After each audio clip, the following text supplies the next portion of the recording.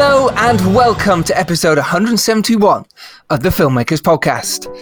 This is a podcast where we talk filmmaking from indie film to studio films and everything in between. How to get them made, how to make them, and how to try to F it up in our very, very humble opinion.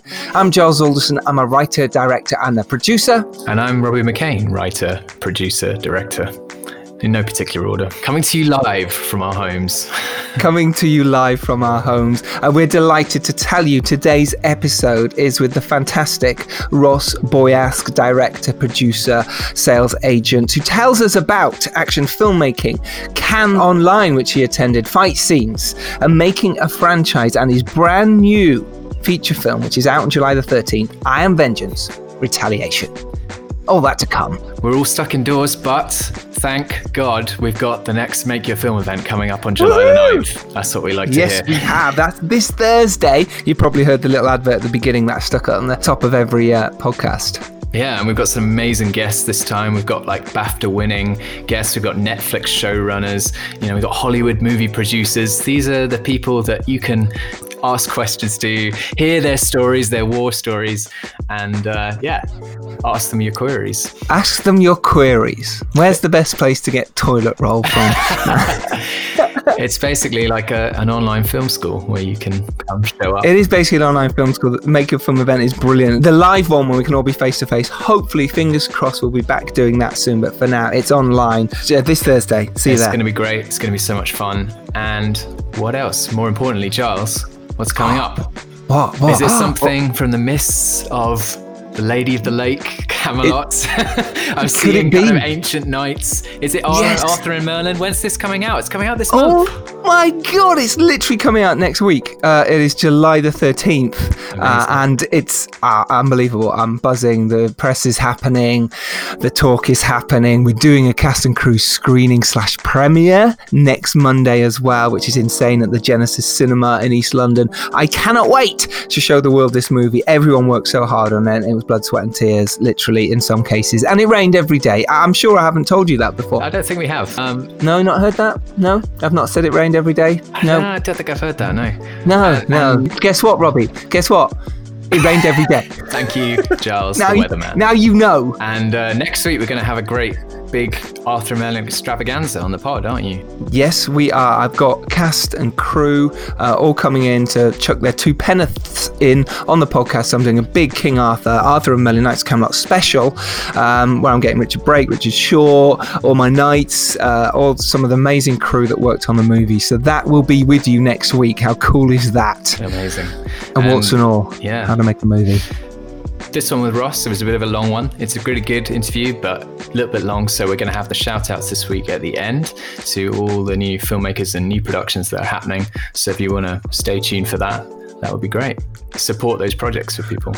Totally agree. It's so important to support each other. Right, shall we get to it? This week's episode with myself, Robbie McCain, and the wonderful Ross Boyask. Enjoy.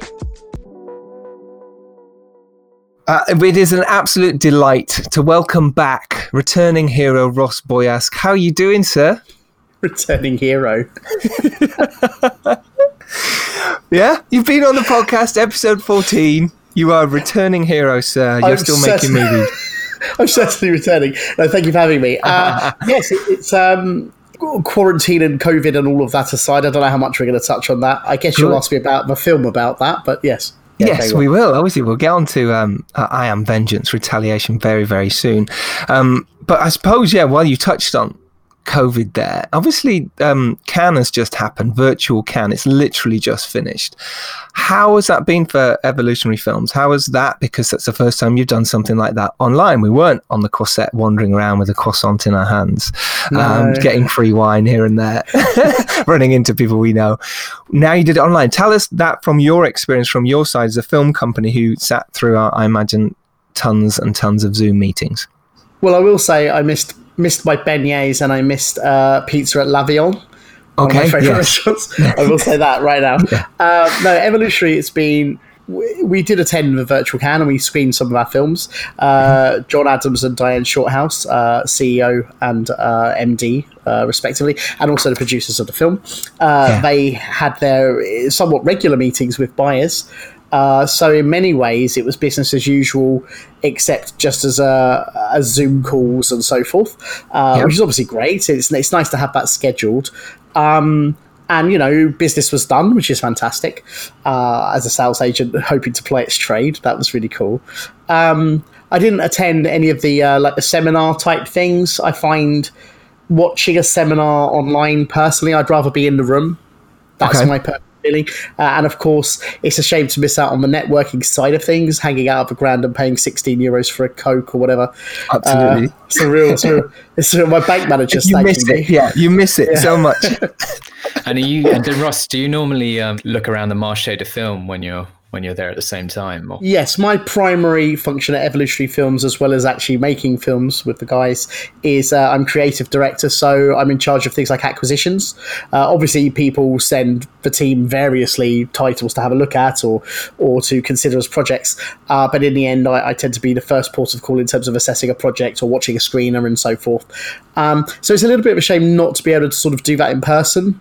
You get sent them through the year regardless, but there is something nice about meeting the people in person, particularly as we're filmmakers ourselves, so it's nice to be able to relate to the people bringing along titles, hoping to find a home for them. Maybe on a side note, just because I've been doing Cannes since 1999, this is only the second time that I haven't essentially personally attended. Wow, that's incredible. And I look at the lines on my lines, forehead. If we cut you, you'll bleed Can. You know what I mean? There'll be sand. Yeah, bleed rosé. Oysters. So I think overall for the market, it's good that there was some activity. Let's be honest. I think that's a positive thing. I think that should be taken. I guess I would just miss the personal side of it. And again, maybe that's just me. Some people may well genuinely prefer to be at home, do their calls, carry on. Yeah, we're normally based in the Riviera booth F14. We always tell people think of the fighter jet. Yes, perfect. And does it make sense? It is. Does it make sense to have the same booth every time so people know where you are exactly? Continuity, again, fairly obvious. Continuity is good. Regularity is good. We like the booth. You get a lot of foot traffic. Let's be honest. It's always good to have that. For all the appointments that you can schedule, it's always good to have people popping in and walking by and all of that. So, that's always a positive thing, I think. Brilliant. And of course, for listeners who aren't aware of this, various film festivals around the world, they have the sort of screening component and the review component, which is what's more famous. But the real kind of heart of these events is the actual film market component and all of the buying and selling that goes on, and different thousands of movies competing for acquisition, and navigating that is kind of one of the lessons that you have to learn as an indie filmmaker if you want to go out there and sell your film. I mean, for us on that point, we're obviously a production company as well as a sales agent and a UK distributor. So we tend to look at it from we have to look at the market from different angles, whether it's acquiring new titles, whether it's obviously trying to sell our current titles, as well as the titles we ourselves have produced. So there are different, if you like, avenues that we have to explore. We have to be fairly diligent in that because, of course, we want our films to do well, but of course we also want the films that we've acquired from other filmmakers, who we have relationships with, to do well as well. So it's about serving the buyers, serving the relationships we have with buyers accordingly, and positioning everything that we have in the same fashion, to make sure that we give every title the best shot it has, and to try and, supply buyers with the content that they need. How does it feel selling your own titles? I know we touched on this before because you were on episode 14, like I say, so you can go listen to that. Ross goes into detail with John Adams about evolutionary film and his journey as well. But and I know we touched on it then, but this is, you've moved on as well since then. Vengeance came out and then I Am Vengeance, Retaliation now as well. What does that feel like when you're presenting it to a buyer and it's your film? Does John kind of do yours and you do John's so that you don't get that, this is crap, we don't want this one, this looks terrible, and then they see the tears in your eyes hang on, millions on that. Well, it's funny that you mention that because if we're honest, being very objective, the last thing that a sales company probably wants when meeting a buyer is for the filmmaker to be there. But the first few years I went to Cannes as a budding, I was making shorts and so forth, and hoping to get into the features side of things. And I had friends who were making features, so that helped, but the first thing that I noticed was I just wanted to watch as many films as possible as a film fan, primarily genre films, but I pretty much watch anything I could get into, particularly in those first couple of years when you just don't know anyone. You don't even know how to run it or how do you blag things and so forth, right? Yes. So for me at that point, I and my friends, we'd go and watch a movie, it'd be a goofy action movie or whatever, where I live. And we would watch people coming in, and they'd stay for about 10 minutes, maybe 15 minutes, and then they'd go. And they would literally be ticking a clipboard, like tick, tick, tick. Dare I say, guns, nudity, kung fu, swearing, Mickey Rourke, whatever. Whoever was selling at the time. It's like, 14 instances of Mickey Rourke. That's right. Yeah, that's going to go That's a bonus. This one's going in a 10-minute period, because of course all of these other films are showing at the same time. So they would literally dive into a film for 10-15 minutes. They would then dive out, probably into the next door Palais room or whichever one they've got to go to, and move on. Some would stay a bit longer, and sometimes I think that was a testament to the film itself, or perhaps they had a different allocation of time that they were allowed to do, or whatever. Maybe they had a specific interest in the film. That obviously changes things a little bit.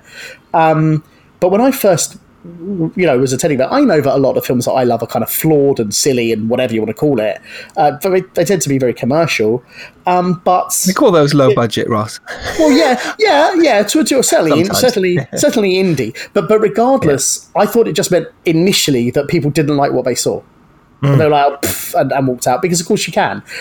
But of course, what it actually is them having a certain amount of time. There are so many films showing at the same time, sometimes 15, 20, if not more films showing in the same 2-hour block, give or take.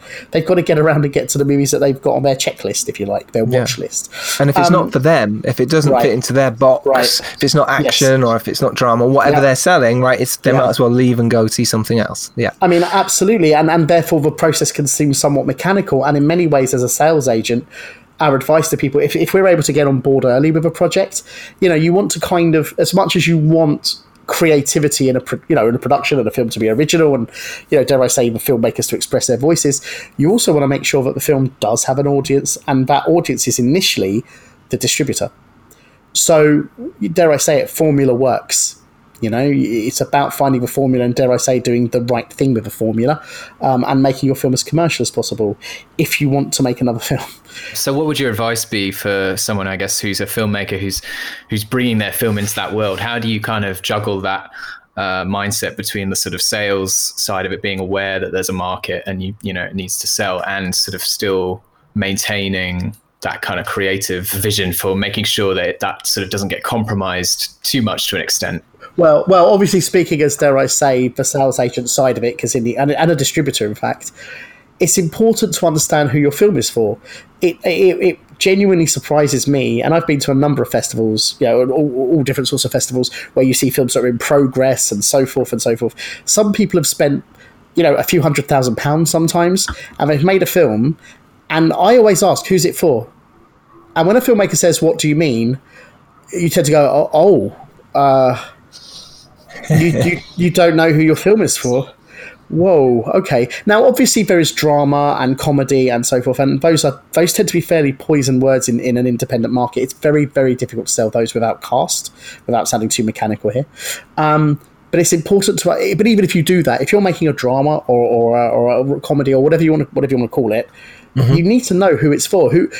What other films are out there that are a bit like what you've done? Who are they aimed at, and so forth? Does your film match up to, dare I say, genre expectations and so forth? Do what you want with the genre within that, but does it stack up?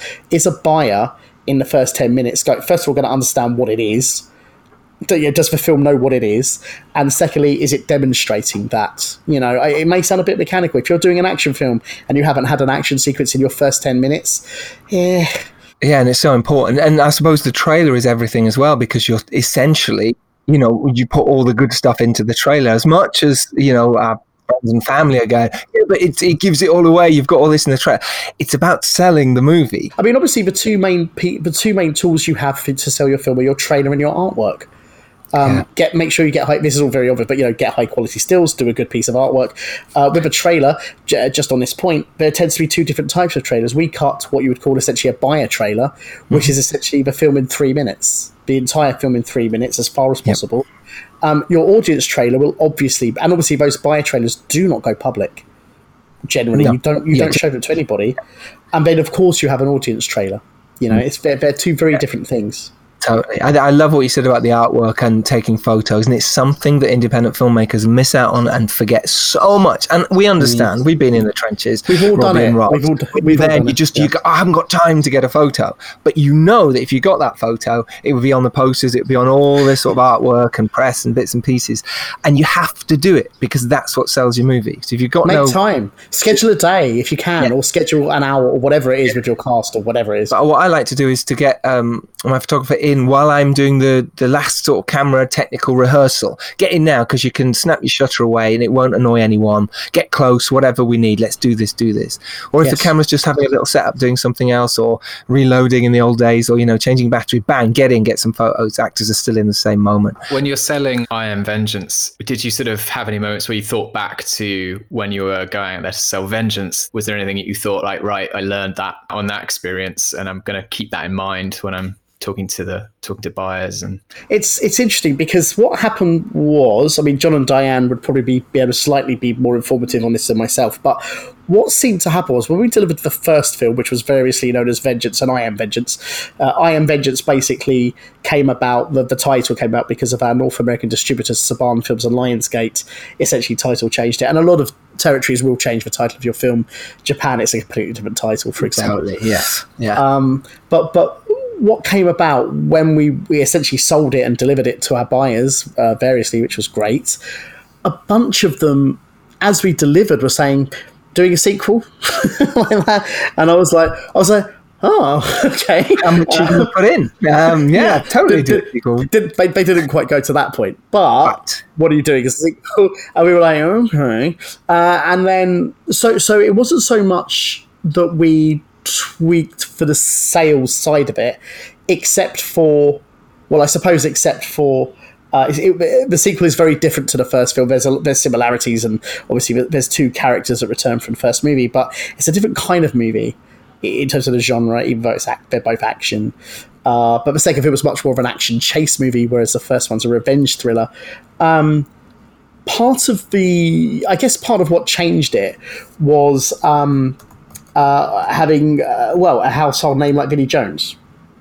This changes things dramatically in terms of we had a slightly increased budget, which was great. There's a lot more action. We kind of went bigger and better, for want of a better word of saying that. Sure. And so those improved production values and the household name do make a difference in your sales. It wasn't so much that we adjusted how we sold it, if that makes sense. Yes. It was more about catering the product, if you like, to a higher level. Which does make sense, and suddenly you've got Vinnie Jones, and it does, like you say, now you can go to all those, like you say, pre-sell it if you like, and say, well, we've got him. Would you buy it if is that how you did it, or did you get pre-sales for Vengeance Retaliation for the sequel, if you like?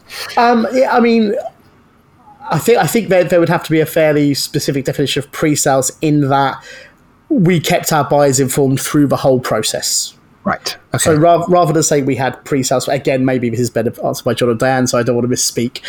Sure. But in the end, because we have good relationships with our buyers, they took the first movie. There were some territories, Germany, for example, took I Am Vengeance, the first movie, on the basis of the second movie. It doesn't always necessarily excite every filmmaker, but I come from, I became a filmmaker because of films like that. Totally. Yeah, Chuck Norris, the old Chuck Norris films. I know you loved Revenge of the Ninja, isn't it? One of your favourite films. And that's Commando you mentioned as well. Commando. Yeah. And you can definitely see that in the Vengeance films, right down to the one-liners. And yeah, totally. It's very funny. I Am Vengeance Retaliation is really funny, as well as brilliant action and a really cool sort of action film in itself. It's really funny. and that draws you in with the characters and makes you really like them, right? And you're using Vinnie Jones as kind of not only his perception as like a hard man, but also he does have a sort of comedy side to him as well, which you've seen in some of his work. So yeah, it was really cool to see you draw on that as well. Yeah, do you want to, before we dive into it, do you want to just pitch the story so then we'll play the trailer and then we can talk about it? Just to be clear, people who haven't seen the first Vengeance film don't need to have seen it to watch I Am Vengeance Retaliation. It helps in that, you meet Stu's character, John Gold. Mark Griffin returns as his former handler, Frost, but he's almost completely different in appearance. But you don't need to have seen it. Obviously, if you want to watch it, please do. Stu Bennett plays John Gold, who is an ex-Special Forces soldier, kind of gone off the grid. He's now essentially a soldier for hire, and he's told that the guy who betrayed his team many years ago, which is what caused him to go off grid, who kind of this guy kind of like betrayed his own team, and some of them got killed and all of that, played by Vinnie Jones. His name's Sean Teague. They thought he was dead. They were wrong. He's resurfaced, and Gold is given the opportunity to bring him in. Gold would cheerfully see Teague dead, but he's convinced to do the right thing. If he brings in Teague, the slate is wiped clean. He gets to have his life back, that kind of thing. He agrees, and then everything goes horribly wrong. That's John Gold. Wonder how many people he's killed this week. 5 so far. I'm putting a team together, and I want you to lead it. Our target? Sean Teague. His intel and contacts alone are enough to bring down the baddest of the bad. I know what he did to you and your team, but we need Teague breathing. You want me to bring Teague in, alive? Steady! Teague. As I live and breathe, John Gold. You're coming with me. Yeah, of course I am. Lads! You're a traitor. You're a murderer. I'm going nowhere with you. Say that in my voice. You're the John Gold. Yep. Why don't you just come show us how tough you really are? Right then. You kill those guys. I'm gonna go after Teague. Just like old times.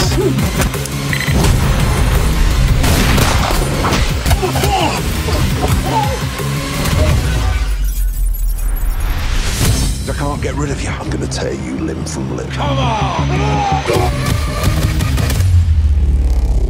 on! That was the trailer. It's so much fun, and the poster itself is just wonderful. It's a really brilliant poster, really cool. It sells the movie, and I'd suggest any filmmakers out there, if they're thinking about posters, you really should, and even at this stage, look at that poster. It says exactly what it does. It's got girls, it's got guns, it's got Vinnie Jones, and it's got Stu Bennett on it, and it's cool. It's like, that looks high end, it looks brilliant. And if you're an action fan, you're going to want to watch that movie. And if you're an action fan anyway, I suggest go watching this movie. It's so much fun and cool and brilliantly well shot. And I imagine you didn't have much time to shoot it. Do you want to talk us through this process of making a sequel with a tiny bit more money, and how that works for you in terms of, shit, I've got to get it bigger and better now? Yeah, I mean, two of the main goals behind making a sequel were, like you say, bigger and better, for a better way of saying it, particularly in terms of action, and also allowing Gold's character to open up a bit. We want him to warm up a bit. I mean, he has some funny moments in the first movie. He's obviously the good guy, but he's kind of an anti-hero, so he's a killing machine, essentially. And we figured the way to warm up Gold is to have him bounce off more characters. Hence, you get the idea of a team movie. Slightly Expendables, but also I go back to the Dirty Dozen and all of those classic movies. I love all of that stuff. I mean, even the A-Team, to be honest, because of I just like the banter and all of that stuff. So the idea was to get Gold to open up essentially by bouncing off. There's a double act in the movie, Lynch and Shapiro, played by Phoebe Robinson-Galvin and Sam Benjamin, who are essentially the comedy double act of the movie, and as well as being very competent soldiers. That was important. Yes. But sort of by going through the film with them, and as well as the other characters, Gold kind of warms up a bit, and and so forth. So he becomes less taciturn. He's initially very concerned about having another team, because it all went wrong the last time that happened.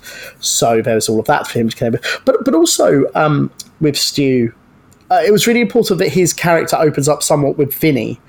You never find out too much about them, but they have Vinnie's in a lot of the movie with Stu anyway. They have a big fight in the middle in an alleyway where a lot of their stuff comes out without being too specific. When we get down to shooting this, it obviously helps to have a great DOP like Simon.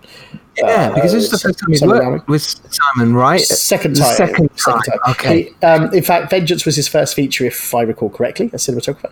And then, came back. And we've done a short since as well, and I love working with him. The cinematography was fantastic. It looked beautiful, really enhanced sort of what, sometimes it was just rooms or whatever, and actually looked fantastic. Really how you move the camera, the two of you, how you set it up, the lighting, the look, everything on people's face. It looks high end, it looks really quality, and that's testament to both of you. It's a full credit. I mean, Simon's amazing. He and his team, they push so hard to deliver in terms of style, in terms of storytelling, which is really important. The frame tells the story as much as anything else. So there's a lot going on. He's super energetic, very dynamic. Sometimes we rub a little bit, but I like that anyway. I'm sure he won't take that the wrong way. We have our little moments, but I like that. I think that actually helps us push hard, in terms of delivering. And I love working with him. I'd go full respect. What do you think a good example of working with a DP is? What really do you think that you've learned during your time, and you've made loads of movies now? What do you think is a really good collaboration to have with someone like your DP, who is technically the closest person to you on a movie set? Yeah, absolutely. I think we have like a brother type relationship. You do, yeah. And not that I've ever had a brother, but I feel like Simon. I know what you mean. No, I know what you mean. I'm the same. I think that's super important. In terms of what you're actually looking for as an answer, for me, it's about communication, I guess, and about us preparing as much as is possible. We never had very much prep time. We had a bit more prep time than on first film, but so it was about really pushing across what we're both looking for. I want him to get out of it as much as possible too, as much as he's delivering for us, and dare I say me as a director. He has so many ideas. He delivers a great lookbook initially. We talk about that. We talk about influences, in terms of the sort of thing I'm going for as well. But at the same time, what's really important is the ability to think on the spot. You can shot list all you like. You can do any sort of prep you want, and then you turn around and go, you've only got 40 minutes to finish this. Regardless of every, and you suddenly go, okay, so that's 3 setups. We have 2 cameras. What can we do you sometimes just have to do that. Mm-hmm. You just sometimes have to do that. Yes. And in terms of logistics, how big roughly is the camera crew? How quickly are you able to move? How much equipment do you have? A lot of it. We know Simon really came loaded for bear. An amazing gaffer as well, Damien Gray, if I remember correctly. Amazing gaffer. Young and really up for it. We had 2 cameras running pretty much the whole time. We had a couple of other cameras here and there, like a couple of GoPros occasionally and things like that. But primarily 2 cameras running the whole time. We had some amazing operators. That's incredible. Yeah, 2 camera. Yeah, that's kind of a luxury. Although we did lose, unfortunately, B camera on the last day, which was absolutely upsetting because we had a lot to do that day. It died immediately. It was no one's fault. Died, and we were like, oh my goodness. So stuff happens and you have to think on your feet. There you go. Yeah. And are you using any big lighting setups, or is it all kind of mostly using natural light and sort of stuff that's on the location? There was a lot of exterior. It was really strange, but when I look back at the fact we shot end of September to end of October, we had a lot of exterior shooting, way more than I recall. It sounds weird being the writer, but there's a lot of exteriors in the movie, and I don't know how we got away with it. And except there was just one day. If you look at how consistent the natural light is, obviously Simon's bouncing things and doing all sorts of other stuff as well. But there is one day. Well, there's a scene when the guys steal a car, they kind of break into a car. That was the one day where it was kind of cloudy and grey. But because it was all set in that one area, it didn't seem to matter. We kind of obviously tried to balance it in post a bit. That was the one day where it was like, oh, what are we going to do? Because in theory, it's all supposed to be this kind of consistent weather. But we did seem to get away with it, which is nice. Do you plan your action shots meticulously about where the camera's going to go, you and Simon? And you've got 2 cameras, so you thinking about that? Because it's difficult to light. And it's more. It was okay. So in terms of the action, I mean, there are 19 fights in Vengeance. Well, sorry, I'll start again. There are 19 fight sequences in I Am Vengeance Retaliation, plus some shootouts, plus some car stuff and explosions and things. It's great. A bit ridiculous, but yes. Someone we should mention here specifically is Tim Mann. Yes, an extraordinary. He's an extraordinary fight coordinator, like choreographer. Wow. I've worked with obviously Scott Adkins a lot of times, and so many other people. Amazing person to work with, very creative, very collaborative. And again, although we didn't have a lot of time previous to shooting, he prevised a significant number of these fights. So he got together with his own team, shot them on whatever he shot them on, like a phone or whatever he did, and then cut them together. And again, he couldn't do it for every fight, but he did most of them because most of the fights are fairly, truncated sequences. It's all about moving the story forward. And one of the things that was great about Tim was, first of all, he understands that the action comes from character. And to put this simply, because to me, a fight scene is like a conversation. It's like an argument taken to extreme physical levels, if you like. A fight scene should have story points just like any other scene, really. And of course, you're going to have moments that are just for the heck of it, like an amazing kick or someone being thrown through a brick wall or whatever it is. That's cool. Why not? Why would you not do that? You're gonna have those moments, but primarily it should be about story, and fighting should come from a character. Fighting should be like their dialogue, right? So if Stu, playing John Gold, gets attacked by 10 different people, in theory, those 10 different people should attack different ways, depending on their training and their experience and their personality. Even if they're cannon fodder guys, they should sort of have their own way they attack. And then, of course, in response, he would respond different ways to that, whether he takes a hit or throws a guy. And again, the opportunities are endless, if you like. So that was really important to me in terms of, if you like, how the characters interact and how a fight scene should move the story forward or propel the story forward, if you like. Tim is very savvy to that, which is great. Obviously, the performers themselves bring their own flavour and their own, if you like, their character. Katrina Durden, Phoebe Robinson-Galvin, these women were amazing to work with. Amazing fights as well. It's great to work with too. It was great to watch. Oh, I'm glad. I'm really happy to hear that. I mean, they were phenomenal and obviously super different to Stu. Like couldn't be more different. We obviously have Jean-Paul Lee as well, who is incredible. I love that he was in this movie. Yeah, it's just such a great fight. And I'm such a fan. I'm such a fan of his. You've got Greg Burridge, who's an amazing wrestler as well, and again, screen fighter. So all of these different people kind of getting, mixing up. Bentley Kalu as Renner as well, a very cocky American guy, and totally Joe Egan, who's also in Arthur and Merlin as well. He is. I love Joe so much. So you're scheduling it, you're planning it. You've got your brilliant Tim Mann choreographing it and prevising it. So then when you come to shoot it, and you've rehearsed it, is it a little bit easier now you're in these amazing locations that you had, by the way, to then go, right, now let's add to it, let's jump through this is going to fall down, you're going to go through here, and how are we going to shoot it? That's a good point. So Tim grabbed the cast where he could. Like, obviously, there weren't a lot of gaps, but he would grab casts where he could to rehearse them. There were a few bits, as I recall, where they pretty much didn't have a chance to rehearse, so we just did it on the spot, essentially. But everyone is super experienced, from Katrina, Phoebe, they're all, for the most part, the cast are very experienced in picking up choreo, and they know how to take the hits, which is super. You don't want anyone to get hurt. No. But in terms of just the attitude of doing it and keeping going, and obviously telling us if there's an issue, that's really important too. Don't just be a hero. Like, if you hurt yourself, tell us, all of that stuff. But so they were all really, really great. Tim would, take them aside where he could. I got to see a little bit of him working. I wish I'd seen more, because I loved seeing him working with the actors, with the performers. So they would do that. Then, of course, we would come to set. We would have a breakdown. Tim would primarily take over in terms of working with Simon and the camera guy. I was there, and I would absolutely give my 2 pence, and we would all be happy. If I had a real concern, I would express it, but let Tim get on with it. There's no time for mucking about. Dare I say, if I had an opinion, I would obviously express it. If I didn't understand or if I didn't like something, I would certainly say so. it was so smooth as a process. Simon and again the other camera guys would just be very attentive. They could see the previs where it existed as well, so that obviously helped to let them know. Obviously our first AD, Marius, had to know that too, so we knew how many setups we were going to do.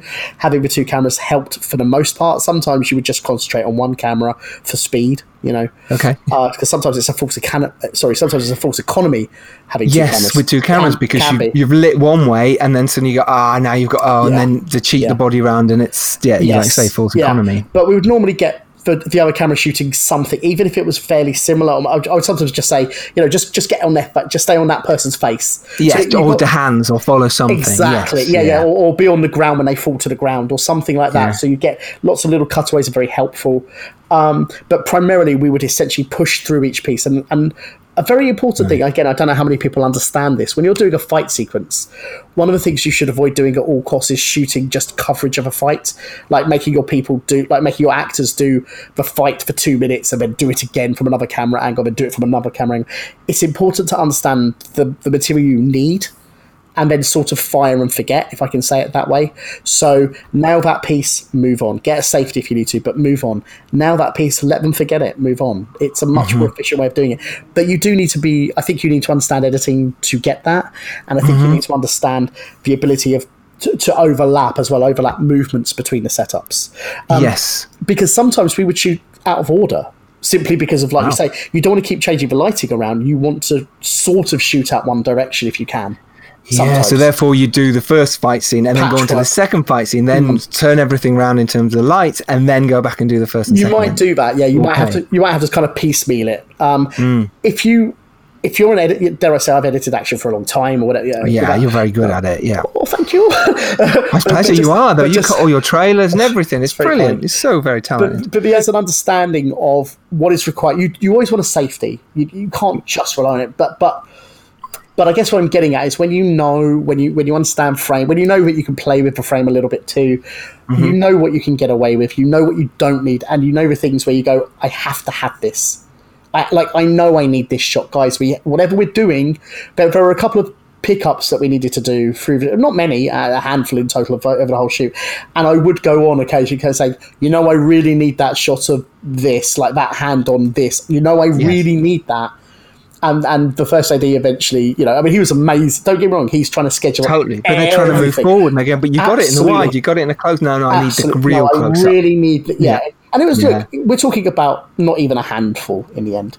Totally, and that comes from you knowing your edit and knowing how to edit. I think all directors should at least have a strong basic understanding of editing. I think it's so important. You like say, I'm on set and you'll suddenly go, how am I going to get from that scene to the next one? Planning all that. I haven't got a close-up. I can't come to the wide edit. And you need it. You can't rely on old pickups in 2 years' time. No. Get it on the day. Get it while you've got people where you can. Even if it's my hands. I've done this before where I've just put my hands in and gone, I'll press it, I'll do it, or get someone else's. Just hold that, because when in an edit, you'll never know. No one watching it would ever know unless it's a massive hairy hand on a girl or whatever. You're not gonna know, and even then, it's funny. Even then, I was gonna say, but even it's also understanding things like you don't know until you get to the edit. You don't know. You may be perfectly happy. You do not know, because you don't know what's going to be happening the minute before to the minute after. You don't know when you're going to cut something out. Absolutely right, Ross. So you need a few choices. For the sort of safety shots that you mentioned, obviously, that method of doing the choreography where you know almost exactly which shot, you're not just shooting masters of the scene from various angles. That's sort of a bit mindless when it comes to action. But if you do need to get those safety shots, what are your kind of rules of thumb for that? What things do you like to look out for to make sure, okay, that's always going to be useful, I'll need that? Yeah, it's things like, okay, so in drama scenes, it'd be like, hand on a door handle, right? Like, or dare I say, a cutaway of a watch if someone's looking at the time, or inserts, basically. Inserts, but usually, yes. So it's sometimes it's about cutting time out of something, depending on how something flows, or sometimes it's. So yes, time is one thing. Detail is another thing. Sometimes it's about seeing a technique. Without being too precious. Sometimes there's a thing that's like an arm lock or something that you just want to see. It kind of adds some power to it when you twist an arm for example, and you just get that crunch of a joint kind of being manipulated. I know that sounds kind of weird, but that kind of idea, and then you cut to the wide for the next, like if someone's being thrown over. So it's kind of almost like for geography and for timing, sometimes for detail, and I think it comes from experience, like as in. It's in many ways, it's as you're watching it. So it's kind of, what are you understanding from what you're watching on a monitor, essentially? And then what do you feel like if you're going to move on, if you know that you're about to move on to the next piece, because you want to keep moving, but you're in position and all it basically requires is moving. You might have to swing a lens. Ideally, you don't want to do that. But, if it's just about getting it really as much closer and saying, look, what I really want to see is when their hands connect, I just want to get that moment. I just want to get that moment. Can we just grab that? You try to do it as little as possible. But if you really feel it's... And I think it's an instinct thing, and I think it's an experience thing. And it comes down to storytelling, actually, regardless of time. So it's almost like watching the performance back and seeing, what are those kind of key dramatic punctuation moments that you're going to want to highlight later in the edit. And it's spotting, learning to spot those, basically. And it's almost like a punctuation point in some ways. Sometimes it's as simple as a reaction from someone being hit and then recoiling and then coming back in to do the next moment. Mm-hmm. You know what I mean? So so I guess what I'm saying is, whatever it is, it's story based, and it's story based relating to how the action is flowing. Yeah, I hope that makes sense. It totally makes sense. And your geography was really great in this movie because there was a lot going on, a lot of people. But yet I knew where everyone was at any given moment in terms of you're behind a barrel, or there's 4 people behind a wall, or they're running through there. And you knew the eye lines were pretty much all spot on. I think they were. And, that geography side of it is so important that filmmakers do forget, especially with an action film like this, how important that geography is, because the audience need to know who's where at what time. Because if they're confused, they go, hang on, and you don't want the audience ever doing that, right? Yeah, I mean, we tend to refer to it, I don't know if you do, but spatial relationships, I guess. And for me, that I first became aware of that term really in kind of like gunfights, in terms of where everybody, particularly in multiple locations, if you're like Sergio Leone films, exactly. But yeah, that's great. Precisely. Not just the geography, but sort of where everyone is in relationship to each other. And again, this is still like a conversation. If you think about a conversation scene where people are sat around a table, if you've got a dining room scene, which to me is a nightmare, just the idea of doing a dining room scene. Where do you put the lights? And also, I don't know about you, I've also got in my head, so I suppose you do a pass where you keep going round and round the table. Yes, of course, And then we go in Grey's Anatomy shot. Yes, exactly. Right. Yeah. But you know what? I think it's a nightmare. But then you sort of want to get your 2 shots of then your individual. Like, to me, that's a 2 days filming to do people having a chat. And but I guess what I'm relating that to is, it's the same with a fight. If you've got, in the final fight, you've got like 4 fights happening at the same time. It's almost 5 actually, sort of happening at the same time. And we variously intercut between them at different intervals, right? And what was super important, and here's also where the production design team come in. Paul Burns and his team were amazing. We were shooting in something called Hush House in RAF Bentwaters for that final action where the huge tunnel is with behind it. Yeah. It looks like something out of Event Horizon. We a lot of productions have filmed there, and we understood that what we had to do when we looked at it, it's just a big cavernous space. We need to have specific sectors for each fight to be happening. We start off with like a big wide, and everyone then splits up, and kind of like into their corners. And it was very much about quadrants in that location. We did actually map it out, and not all of them, but there were a couple of those fights where it was like, we simply cannot film in that direction because we will then see there is nothing going on.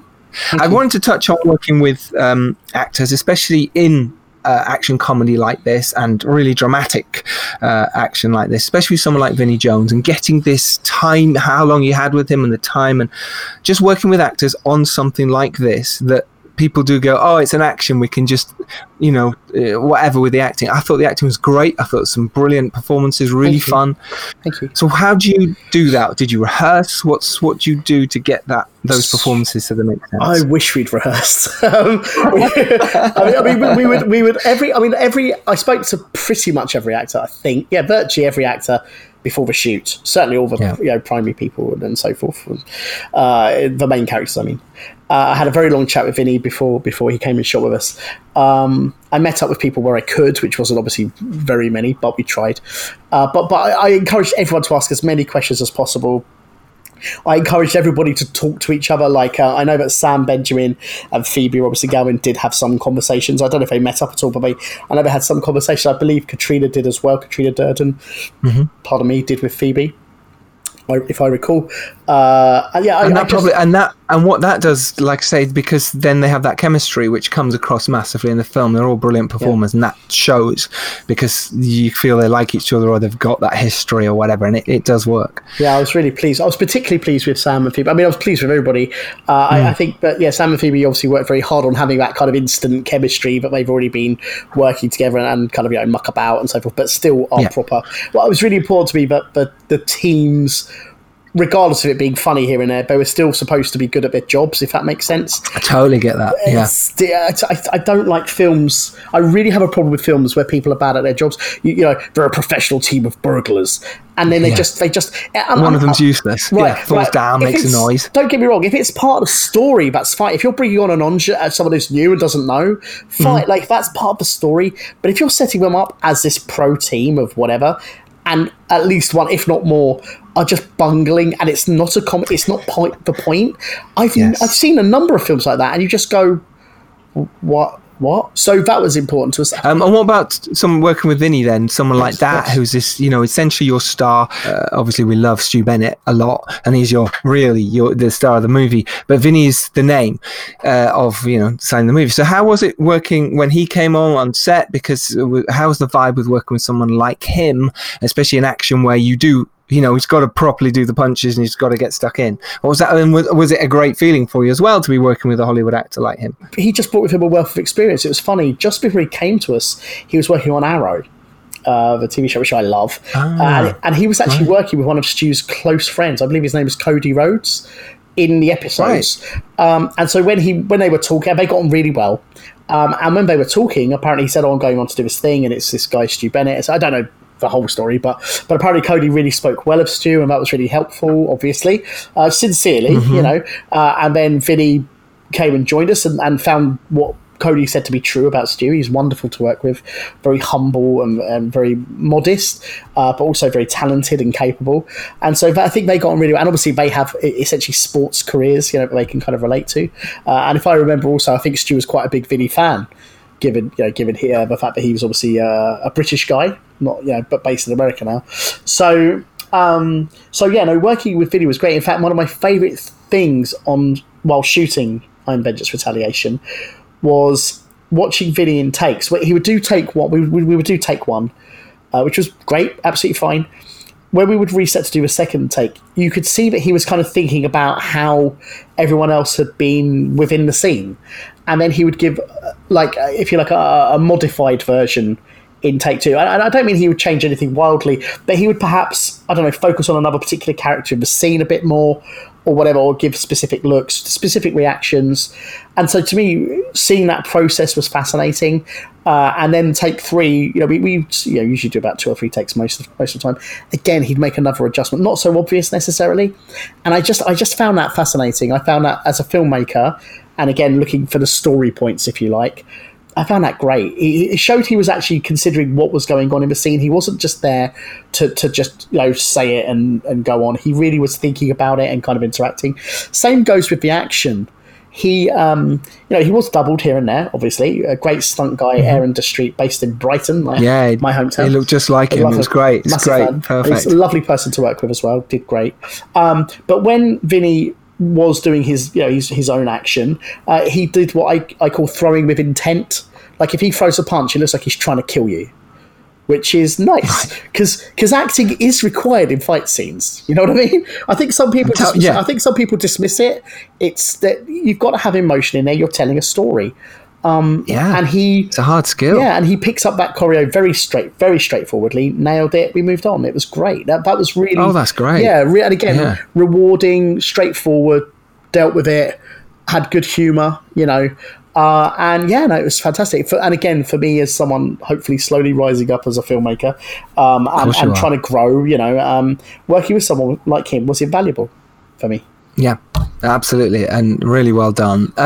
Is there any tips and tricks? I know we've talked loads, but is there anything that you've learned for anyone coming up now, first time or whatever? Because let's say you're making your first film, Left 4 Dead, and where you are now and your journey. Is there anything you could give advice-wise to someone trying to make their first film or their second film at the moment, from your perspective?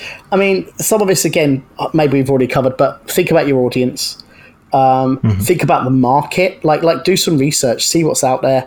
If you're very if you are very intent on making a specific type of film, whether it's art house, whatever the type of film, have a look at the similar types of films, see where they are, see where they've gone, see who represents them, see who's putting out financially the films the film that you want to make. It doesn't mean you'll necessarily be involved with those people, but have a look at how they're being marketed. And be realistic about what you are doing. Like, be realistic about why are you making the film? Who is it for? You know, don't fall under that spell of everyone's going to love my movie. Like, why wouldn't they? As much as I want, I want every film to succeed, quite honestly. But you know, you do watch things and you go, what's it for? Like, who is it for? And if you can't answer that, just think again. Just think again. It's a business proposition. Sorry, I probably sound like a bit of a machine, but it's so important. I totally agree with you. These are the things people need to know. Yeah. You can't be naive about that aspect of the industry at all. And speak to people. People, you might have to try a number of times. People will speak to you. And in fact, if you're able to engage someone like they're like a sales agent or distributor or whatever early, they will. You don't have to agree with everything everyone says, but they will say to you, listen, before you do this, think about this, think about that. If you're in a position to, because this is rare, if you're in a position to spend money on, say, cast, like actual cast, sales agents and distributors will be able to advise you on what's genuinely worth spending money on. I know that sounds terrible and again mechanical, but it's amazing how many people say, well, we've got so and so from Game of Thrones. Well, everybody's got a Game of Thrones actor. So when people present their films to a sales agent, and they present it in a way that's like, aren't you lucky to be looking at my film that has this actor in? Like, you should be confident. Don't get me wrong. Be confident and be positive. But sometimes that stuff comes across as, okay. Like from our perspective, it's like, okay. Yeah, so either you need a name that actually can sell, which is tough in this industry we're in at the moment, or don't bother. Just have some up-and-comers and then save your money for on-screen. But be strong with your shot. Like, whatever your choices are, like whatever your, however you present your film. If you're going for, and look, this is the obvious one, horror, whatever you want to call it, or action or thriller, whatever it is, make sure your film is that. Like, make sure it is representative. You can do what you want with it, subvert the expectations and everything, of course, but really make sure your film, like for example, we've been sent films this is gonna sound terrible, we've been sent films that say we're a sci-fi movie, and we go, okay, great, sci-fi's good, and it's a sci-fi because it's got a talking computer in it. You gotta go, it's not sci-fi. Yeah, what would you call that then? A drama with a computer? Well, like a her rip-off or whatever. You kind of go, right. Yeah, okay. Near future kind of. Near future. It's a new genre we've set up, but it's difficult because Black Mirror, is that genre? Black Mirror genre. Well, but you know what though? If you say you have like a Black Mirror-ish. Yeah, that itself is a genre. And it has, we joke, but right. But if it has, that, I'll give you a really good example. I don't know if you guys have ever seen. There's a Hulu show called Into the Dark, which is essentially a feature. It's a feature I think it's still going. I think season 2 is still going on, and it's a feature. It's Blumhouse, which is great, and every one of them, season 1. Barring a couple, they're not supernatural. There are a couple that have supernatural elements, but they're mostly what I would call thrillers, essentially. Edgy, and sometimes nasty or whatever. Not very gory, a few moments here and there. But they work as thrillers. They're all like 82 minutes. They're tight. They have, I would say, pretty good actors. They're not necessarily movie actors, but they are, solid choices, really efficiently made. And a bunch of them, I'm like, I could just go and shoot one of these with my mates, like good, talented friends, and probably sell it. Probably with the right, you probably want to go a bit darker and a bit more obviously horror, whatever. Yeah, decent poster, decent trailer. Absolutely. Yeah. Most of them are like they work very well within them. Yeah, they're one location primarily, 3 or 4 actors, sometimes a few more, but it's very tight. And I'll be honest, as someone who's trying to make more projects, I've often thought, if I was doing a one location movie, and my brain goes, I'm not interested, but actually I should be. I should be. These are really good examples of films where you go, you could do that and be commercially exciting. Amazing advice. Thank you, Ross, so much for your time. This has been brilliant. Where can people find you? Where can they follow you on your socials? Oh my goodness. Well, my address is Go on, give us your address. I can see your kitchen. Is that a microwave behind you? Yeah, it's a microwave. Those green things are amazing, by the way. They're fantastic for you. Anyway, it's getting weird. Green thing. Those green things. A social media thing. So for me personally, I'm at Ross Boyask on all the social things. If you'd like to follow Evolutionary Films, we are at Evo Films UK. And to remind people, again, production company, sales agent, and UK distributor, we are always looking for products that work, in various stages, putting it out there to the filmmakers.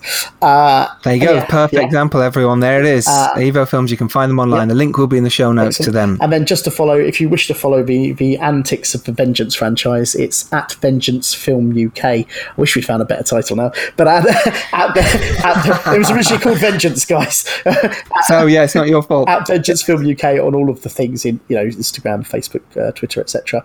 And we'd love to hear from people. It's great to be connected to filmmakers and fans and action people or whatever. It's lovely to talk to everybody. And of course, it's all coming out. Both of us are in the race on July 30th. It's like the election. Great. It's similar. Very, very similar.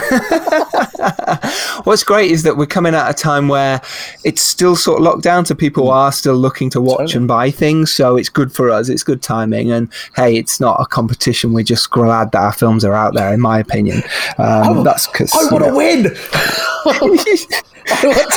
One tweet from Vinny and you've won. You never know. No, but I really want to watch this. I'm really excited. I'm such a fan of that genre, if you like, or subgenre, Arthur, Merlin, Camelot, all of that. I'm really excited. Good. Really excited. Well, I hope you enjoy it, and I look forward to you buying it so that we go ahead of you in the charts. No, I'm joking. Oh my God, what have I done? What have I done? Robbie, a documentary here. It's like a broadcast. This is where the war began. Totally, yeah. Netflix, Amazon. Which one? Vengeance, Arthur. Which one?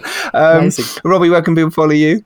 It's just at Robbie McCain, Twitter, Instagram, the whole shebang. So enthusiastic right there. Well, I'm following you. I'm going to follow you now. Hang on. Well, Ross is doing that. You can follow me at Giles Alderson. You can follow the podcast at Filmmakers Pod. If you do want to be on, you do want to get in touch, email us, thefilmmakerspodcast@gmail.com. Like I say, next week we have the fantastic cast and crew from Arthur and Merlin. We're going to do a whole how we made it. I imagined, and I haven't recorded it yet. It should be so much fun. So that'll be next week. So do join us for that. And remember, you can go out there and make your indie film.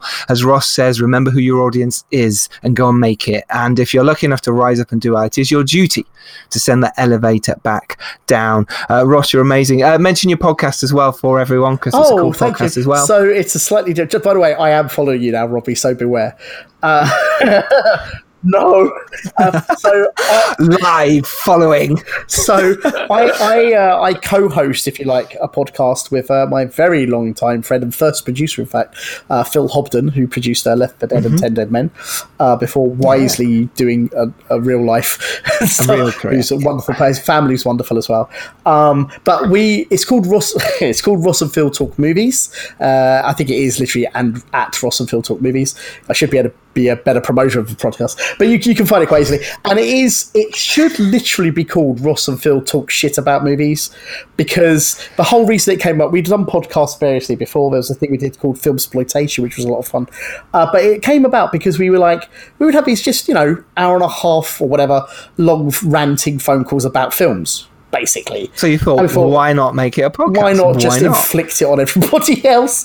It's so much fun. It is. If you like that kind of stuff, you like listening to people who love movies talk about movies, Phil and Ross is a definite one to listen to. A link to that will be in the show notes. The artwork is of an 18 certificate, which is always there you go. Well, I was going to say, I can already see there's an episode on Danny Trejo. So, right. Phil, sign me up. I believe Phil interviewed Danny a while ago. It's fun and enjoy. Yeah, there we go. Yeah, enjoy. Oh, and by the way, the Make Your Film event, I have obviously promoted this as much as possible. It's this Thursday, the 9th of July. Amazing guests. Come along. It's online. It's a couple of quid, and that all goes to the Film and TV COVID Relief Fund charity. So come along and learn and ask questions with amazing Hollywood producers Todd Garner and some BAFTA winners called Nyasa Hardiman and Dara Resnick, showrunner. It's going to be ace. Come join us. It's the 4th one in this. Hopefully we're all back face-to-face soon, but for now, that is the Make Your Film event. So as promised, we're doing the shout-outs now at the end of the show. So here they are, all these wonderful people who have been so lovely as to send us messages or tweets. This is just a handful. I can't give it to everyone. These are special people. Are you a special person? Then shout us out on Twitter. Give us some love and say how much you like this podcast. Share and subscribe to us. And why not give us a 5-star review on iTunes while you're there? Shout-outs go to Christopher Hughes, Chloe Producer, Dom Gilday, Dave at Lowlight Pictures, Vanessa Bailey for completing her Kickstarter campaign for her film Small Talk. A massive congratulations to you. Alex Martin from Big Bang Films, Kevin Halden from the 365 Flicks podcast, which I will be appearing on his wonderful podcast very soon. If you're not listening to his podcast, then do. Andy Fosbury, he's a composer and a wonderful one at that. And Mark Coleman, who was inspired enough to send us a wonderful email explaining how much this podcast had inspired him to go out and make his indie film for whatever he could do it. So good luck, Mark, and let us know how you get on. That's this week's shout-outs. Ross, this has been amazing. Thank you so much for your time and talking to us. Guys, you've been so great. It's been so nice to see you face to. I know we were trying to do it in person, really. But yes, it's lovely to see you face to face regardless. Welcome to my kitchen. Thank you. I Am Vengeance Retaliation is out on July the 13th. Do support this brilliant action film and go out and watch it. Ross is an amazing guy. And get in touch with Evolutionary Films. You might have a film they want to make. Sure. What more do you want from this podcast than that? Robbie, thank you. Thank you, Ross. Thank you. Take care, everyone. Next Tuesday, it's the King Arthur special. See you then, Can't everyone. wait for that. I'm really excited about it. See you, everyone. Bye-bye. Bye. Bye.